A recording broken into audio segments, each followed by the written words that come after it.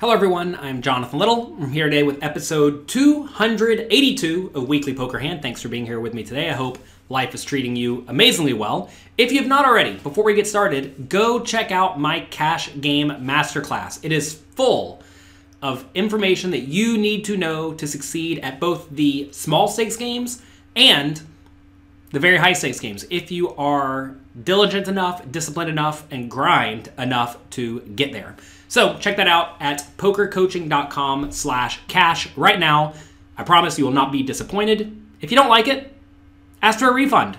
If I do not help you become a much better poker player, I do not deserve to be paid by you, and I don't want to be paid by you. So all my products come with a 30-day money-back guarantee. So it's kind of free if you don't like it. All right, today let's take a look at a hand from 2,000, 4,000 with an 8,000 straddle. They're playing for real here. Folds around to Mikita Badzikowski in the cutoff seat with about a 600,000 stack, so 150 big blinds normally, but with straddle it's only 75 big blinds.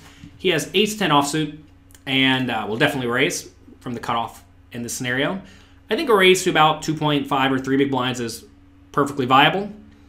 He does make it 22,000 euros. This is from the Triton Poker, Party Poker, Montenegro, super high roller cash game. Folds around to Tan Juan, I believe that's how you say his name, who has pocket jacks in the big blind, and he can either 3-bet or call. And I would almost always 3-bet in this scenario because when you call, you let Badzikowski realize his equity with whatever he has, like just say he has queen 9, right? He gets to see if he gets a queen or a straight or whatnot.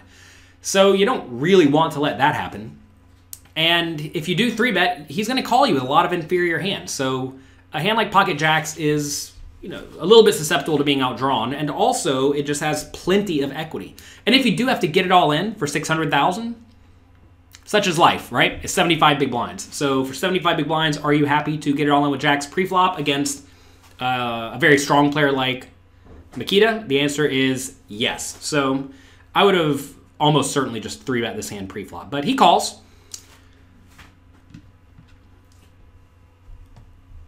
Pots 54,000 with about 560,000 remaining. Flop comes King, Queen, 2. It's a pretty awful flop for Tan. Tan or Tan? We're going to say Tan. And he likes to check. This is a board where perhaps he could bet with just his entire range. I don't think that would be too out of line. That said, this is a board that should just nail Mikita's range. So I'm okay with the check, but recognize that you're going to, check, call, flop, and then check, fold, turn. You certainly don't love the scenario. So now, should Mikita take this hand and bluff it?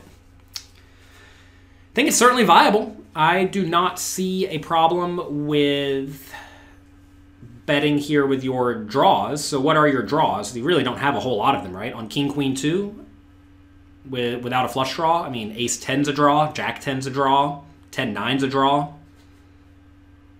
Jack 9's a draw. That's about it. And, you don't have all the combinations of all of them because you don't play the offsuit ones. Maybe you play the offsuit ones depending on how wide he's opening in the cutoff seat.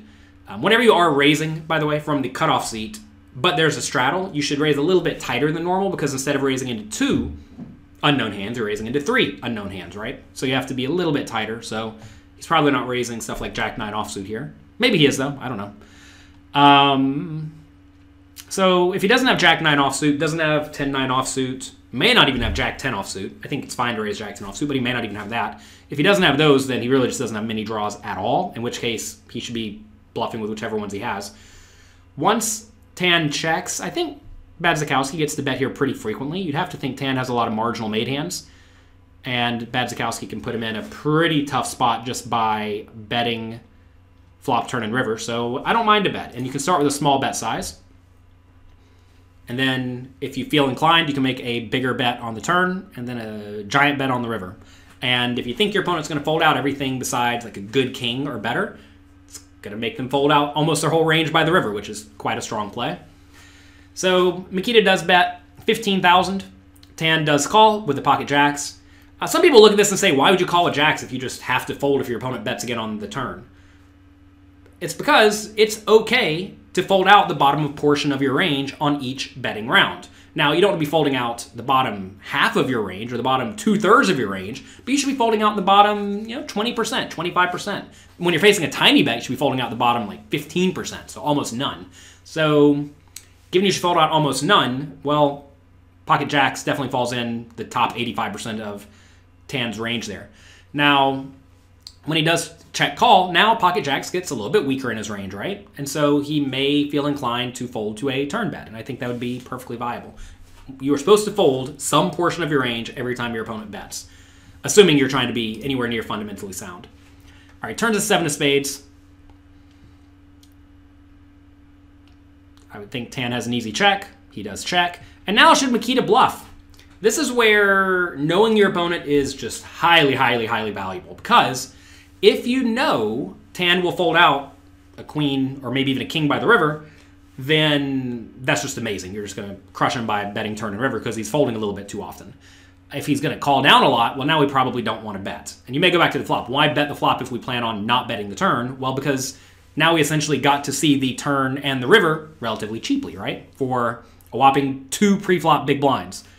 So I think it's okay to give up here if you think your opponent is going to call you a lot. But if you expect to have a decent amount of fold equity on the turn and the river, I would go for a big bet now and then jam the river. Bet something like 100 now. That'd make pot go up to 284. And then you could jam river for 450. That's aggressive. Don't get me wrong. But if you're playing small stakes cash games against players who will fold out almost everything to a relatively big turn bet and then a really big river bet, an overbet, right? You're going to win almost every pot against the weak players. Again, I'm not saying Tan's weak, so I'm not saying that you need to do that.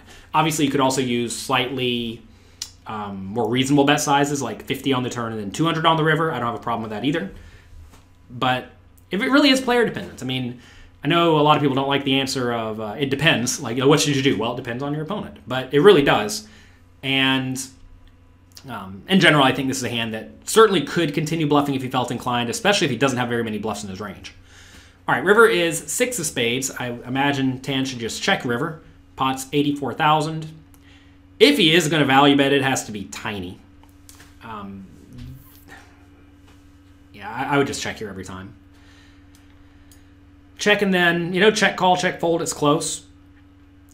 There's a backdoor flush got there, but you're not too worried about that in Tan's shoes, especially given he has the jack of spades. It makes it very unlikely he's against a flush. So when you bet here, what are you trying to get called by? You're trying to get called by an underpair, ace high, ace jack, which you block ace 10. So whenever you're blocking a lot of the hands you want to get called by, ace jack mainly, I think it makes sense to do a whole lot of checking. But he goes for a bet. Wow. 32,000, actually a rather sizable bet. So he bet about third pot.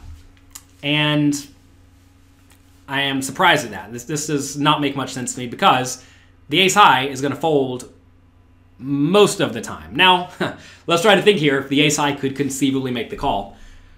I actually don't think it's insane to call in these spots against players who you think are good, loose, and aggressive, who will find bluffs. Again, going back to your 1-2 or 2-5 example, a lot of players will not find bluffs. So against players who will not find bluffs, then this is just an easy fold. I have not watched Tan play much, so I don't know if he likes to run bluffs, especially small bluffs. I think in general you're going to find that small bluffs tend to be value hands.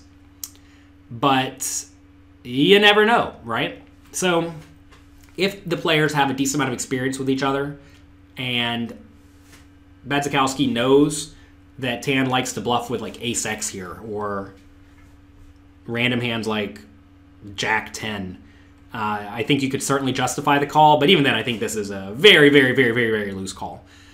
And Badzikowski does make the call, gets shown the pocket jacks, and he says, huh, nice hand. So that's going to be it for today. That was a fun one. I'm surprised that the jacks turned it, I'm surprised the jacks value bet the river, and I'm surprised the ace high called, but hey, that's how it goes down sometimes when you're playing cash games. I know a lot of people say, whenever you're playing cash games, my opponents just don't fold. What am I supposed to do? The answer is always value bet thinner. I think jacks here is quite thin, but say Tan did have a hand like queen jack. I think queen jack is actually a very, very viable value bet. And a lot of people do not bet queen jack in that spot ever. So if you do play in games where your opponents just call you every time, it seems, then value bet thinner. Don't be afraid to go for thin value because your opponents are making the mistake of calling you too often. If they're making the mistake of calling you too often, stop bluffing so much and value bet more. So that's me for today. Good luck in your games. If you enjoyed this, check out my cash game masterclass over at pokercoaching.com/cash. I go through all the common adjustments you're going to need to make to beat the vast majority of players you will encounter. And I also teach you how to develop a fundamentally sound strategy so that even if you are playing against the best players in the world, you're going to hold your own. So have fun, good luck, and I'll talk to you next time.